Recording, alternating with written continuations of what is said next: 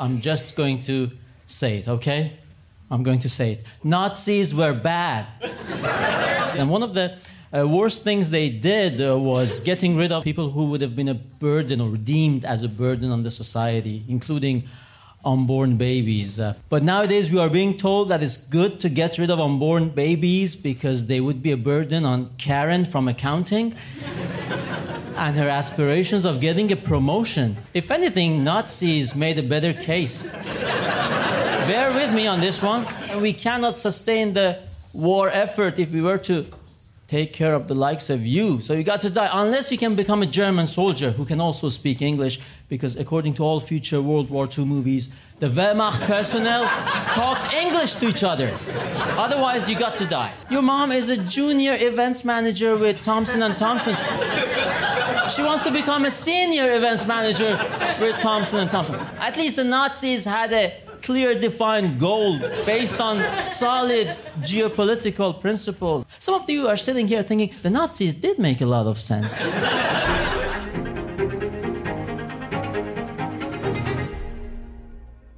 Do you know how you're never supposed to raise the issue of the Nazis, yet the comparison is so perfect when it comes to abortion? You'd think, oh, you want to use that all the time, but you can't.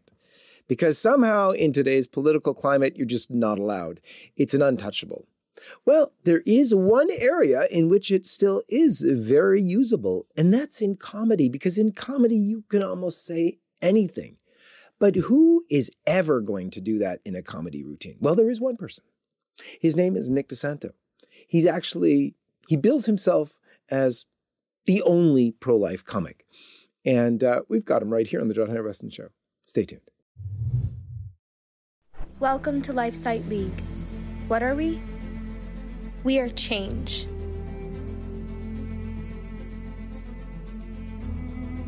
We are relentless.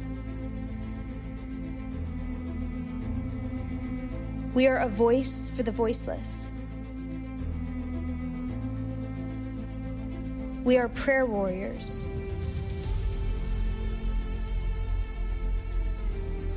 We are journalists.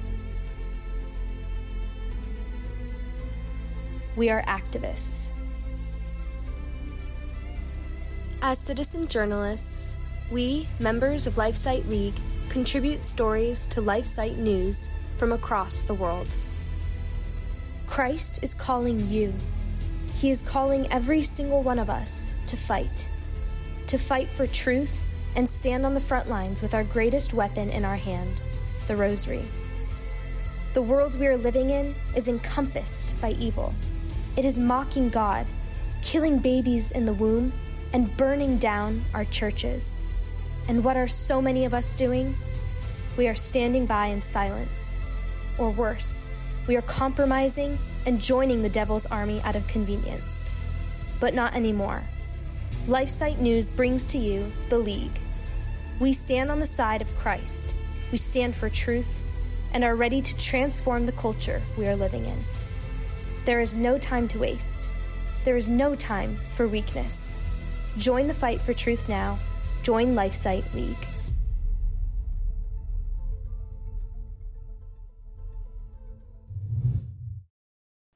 Nick DeSanto, welcome to the program. Thanks for having me. Let's begin as you always do with the sign of the cross. In the name of the Father, and of the Son, and of the Holy Ghost. Amen. So you, sir, are the first comedian I have ever interviewed, and stunningly so. We played a clip at the outset here about your very, I'd say, courageous take on things.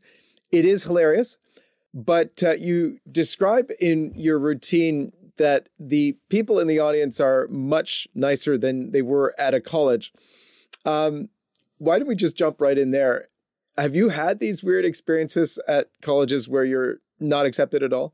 Yes, I have. Thanks for the invitation, by the way. Of course, comedy, stand-up comedy is very much frequented or popular. It's popular among young people, university students or college students, as you tend to put it in America. When I started, I was a bit younger.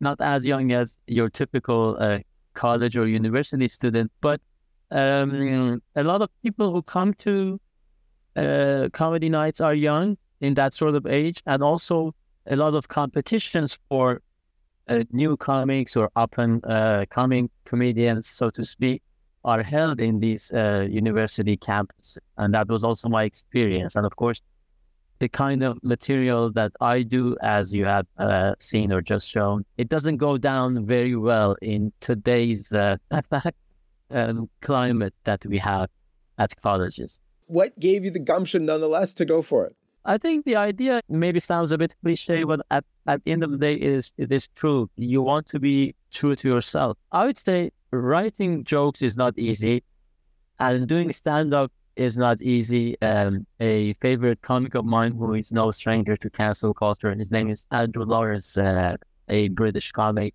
He has this joke. He says, comedians come on stage and start by saying, it's great to be here. But, you have to go around gigging. Traffic is horrible. Driving is horrible. Public transport, if you use it, is horrible. Clubs might be horrible. And you do this for next to no money. So when people come on and start by saying, oh, it's great to be here, and that's what Andrew Lawrence said, man, your house must be really, really terrible. So at the end of the day, if you want to do stand-up comedy for next to no money and sometimes inclement audiences, you might as well be true to yourself. I always think to myself, and I think this sounds funny, I hope, but it's true, and that's more important. Does the world need another comic who does jokes about dating apps or the price of avocado toast or the battle against autism? Because there are a lot of other comics who are already doing this properly much better than I am. So I thought, and I joke about this as well, but again, it's true. Being a conservative or right-wing or Christian comic, it has the upside of becoming very easily the best in your field because there's little competition. Indeed. So tell us a little bit about yourself, because you explain in your routine how you came from, I think it's Iran, and things were pretty tough. Tell us a little bit about your background and how that motivates you. My father was an Iranian diplomat. That's how I traveled a bit. And I was born in Italy, but very much against my will, I had to spend my high school years in Iran. So the good thing about that, if you want to put a positive or see the silver lining, is that I experienced that sort of religious Islamist theocracy dictatorship. And then when I went back to Italy, I went not to the place where I was born, which is the great city of Rome, but I went to Bologna, which boasts the West's oldest still functioning university. But very much the stronghold of the Italian left, the birthplace of once the West's biggest communist party. And actually, interesting, the communist philosopher or ideologue, if you like, Antonio Gramsci, is the one who came up with this doctrine of the silent, gradual march into the institutions. And that's pretty much what they have done. University campuses, but also other areas of culture, Hollywood, advertising. I have a lot of respect for comics who do everyday mundane topic and make that sort of stuff funny.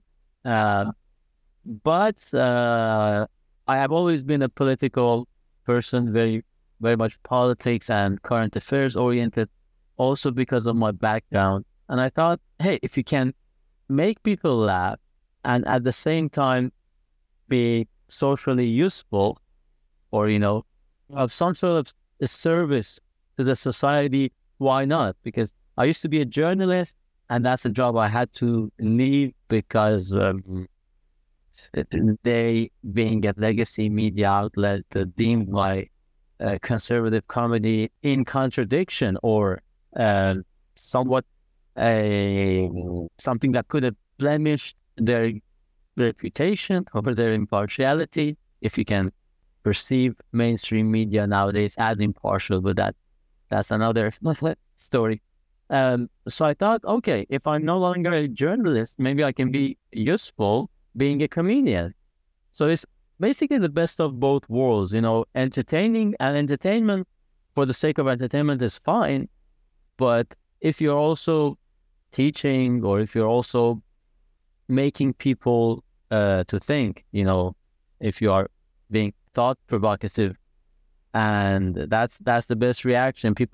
When people come to you or write to you, I never thought about that, or I was thinking that, but I never dared say that. And you also again stand out as a comic. So again, that joke that I usually say at the end of my routine, okay, you've been a wonderful crowd, and I have been the funniest conservative act of the night. And it's almost always true. Huh? It's mathematically true because you are the only one. Why pro-life?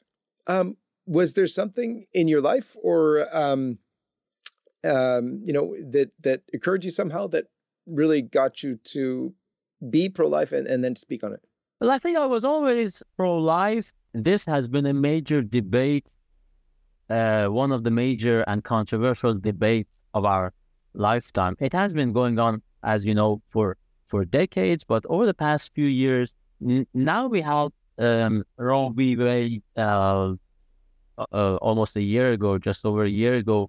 But where I live, and I live in England, it was a major issue a few years back when a referendum in Ireland, which is, a predominantly Catholic country, or used to be, that referendum was won by the so-called pro-choice crowd. And I remember looking at that, and I was a TV journalist at that time, looking at this huge square somewhere in the middle of Dublin, I suppose, as all these young women were celebrating, and it made me think, what are they exactly celebrating? Because we all like to, those jokes, sometimes mean jokes about, feminists and the pro-choice people who are maybe not attractive enough to even be in a relationship or a family. But these are all attractive, young, healthy, women, Irish women, celebrating the so-called right to kill your unborn child. And that made me think. And of course, when this happened to me in terms of my comedy, I started somewhere around 2017, 2018, and I was I still am not big, but as a comedian, but I was an absolute beginner at that time, and I started again experimenting with some jokes, as any comedian is supposed to do, and I was shut down very soon by a couple of clubs because I tried a few pro-life jokes, and that kind of made me even more eager to examine this area. And because this is what you're supposed to do after all. You need to experiment, and you need to push the boundaries, and satire is, by definition, is speaking truth to power. And who has the most power nowadays? Feminists, or these third, fourth, fifth, I don't know which wave we are at now, but they are everywhere. They are on TV commercials, institutions, workplace. And these are the powerful people, and they have the dominant narrative, which might be right, but I don't think it is. But as a comic, as someone who does satire, it's your responsibility to challenge that narrative. And of course, if you believe in that, all the more reason. And when the Roe v. Wade was overturned by the Supreme Court, again, we had this major debate in the U.S. As you know, then a few months ago, we had this referendum in Ohio, which didn't work out for the pro-life people. But anyway, and this is again, in the run-up to the election in the U.S., Democrats are trying to make it an issue, hoping that they can maybe hurt Republicans or scare people into not voting for Republicans. So, especially on the back of, or in the wake of Roe v. Wade being overturned, I did this routine, and I thought, okay, now I'm going to do a routine, not just a couple of jokes, but almost a whole routine coming from my perspective. And I tried it first in Reading, a town near London. I think it was in October 2022, and it went surprisingly well for this kind of topic and for an area near London.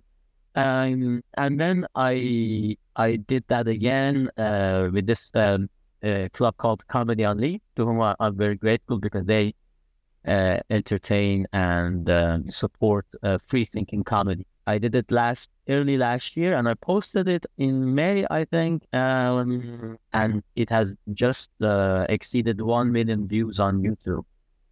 I'm very happy. Has your comedy that you know of affected anyone in terms of their beliefs on life? I don't know if it has made anyone change their lives, their views on life, or on life before being born, so to speak. But of course, I received a lot of comments, mostly on YouTube, and most of them have been positive. Maybe it's because the algorithm is doing a good job offering the video to the people the algorithm deems already favorable, because that's what they do. But apart from many complimentary comments and people who are already on your side, it's always good to be, praised and admired and receive the love and affection of people in your own camp, right? But in another way, the best comments I receive are always from the people who say, well, I don't agree with you, but this was funny, because at the end of the day, it must be comedy. It shouldn't be preachy or a sermon. It has to be comedy for it to work. And other comments where people say, I'm not exactly pro-life, but I'm seeing that you're making some good points or some valid points. And of course, that's the ultimate goal, next to the goal of making people laugh and entertaining them. It's just a thing. And that's the premise of my routine, isn't it? That's the starting point. If Nazis were bad for doing this to the so-called defective unborn babies or fetuses because they would have been a burden on the war machine or on the war effort, okay, if that is horrible, how come terminating a pregnancy where the baby is, in most cases, perfectly healthy or is going to be healthy, and you are just doing it out of sheer convenience, right? You want to keep going out with friends or colleagues for drinks or do Peloton, So that's the contrast I'm trying to create and to joke about. But that's the bottom line. I don't know if anybody has changed their view entirely on this issue, but at the end of the day, as an observer, as a comedian, as a satirist, your job is to make people think and to point at the absurdities or the discrepancies in this edifice that is it can be any idea or ideology, but in this case it's the pro-choice ideology or belief system. It's a great thing. You're a former journalist, so you're a storyteller, and it's very interesting because your routine, while being very funny, is also very, very true. And I think some of the laughs you get are just that. They realize it's so true.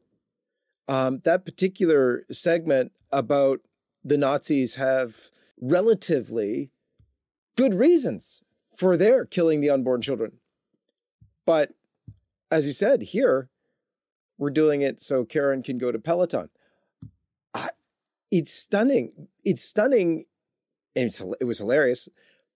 But it was stunningly true. How have stories, is that part of your art, to cultivate stories, to be able to tell these in a satirical way that will garner laughs, but also make people think?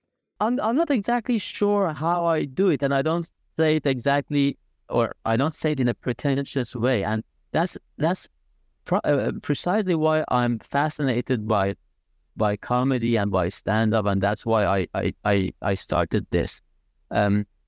And I'm doing this in English, which is not really my first or even my second language. I always like languages and learning languages and different languages, and especially I liked English. Maybe it's because it's so direct, or well, it's a predominant language of the world, and I'm always fascinated by how joke work, because you can even tell the same joke in different rooms and it doesn't work in the same manner. It depends on the audience, depends on the mood, depends who says it. Sometimes you say, well, whatever works. If it's working, then it's right.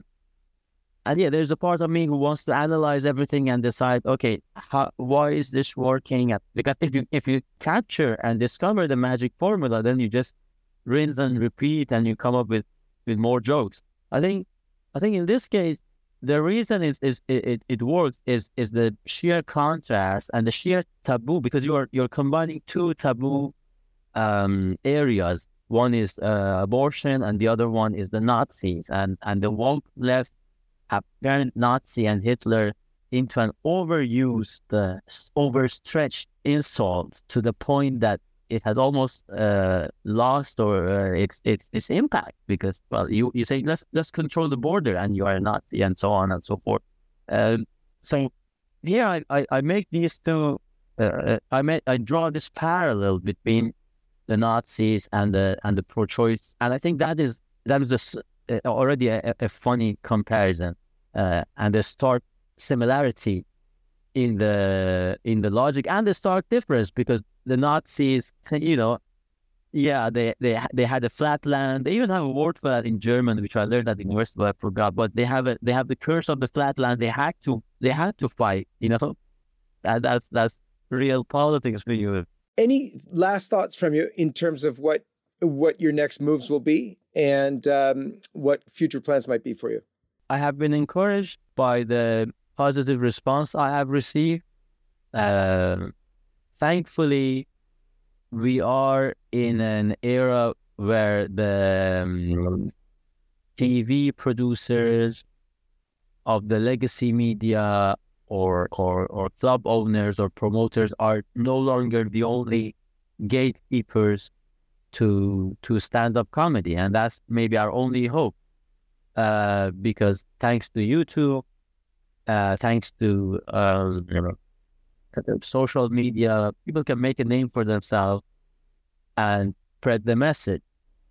And in this case, I have received a lot of good feedback, which also makes me feel, sort of vindicated, because I had a relatively good job, which I had to leave because of my comedy and because I decided to, make a stance. And a lot of people say, well, you need to go on, because again, if I don't do it, how many other people are doing this?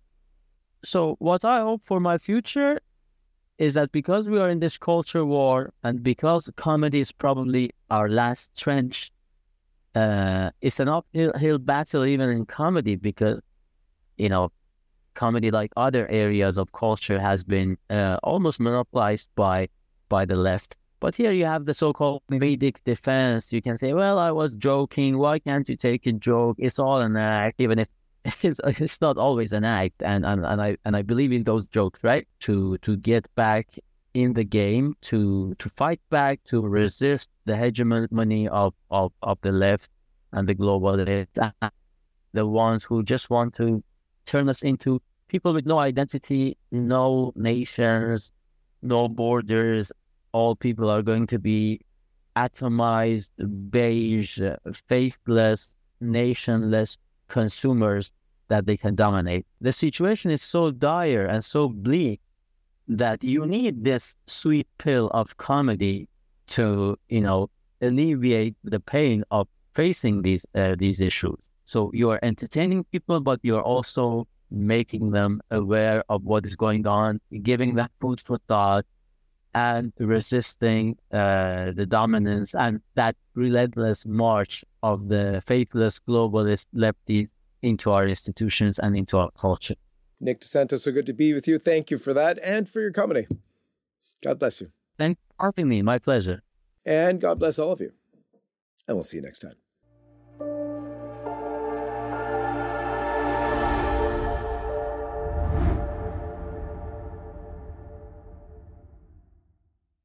Hi, everyone. This is John Henry Weston. We hope you enjoyed this program. To see more like it, be sure to hit the subscribe button below to get all the latest content from LifeSite News. Check the links in the description to read more and connect with us on social media so that you can stay up to date with all the latest life, family, faith, and freedom news. Thanks for watching, and may God bless you.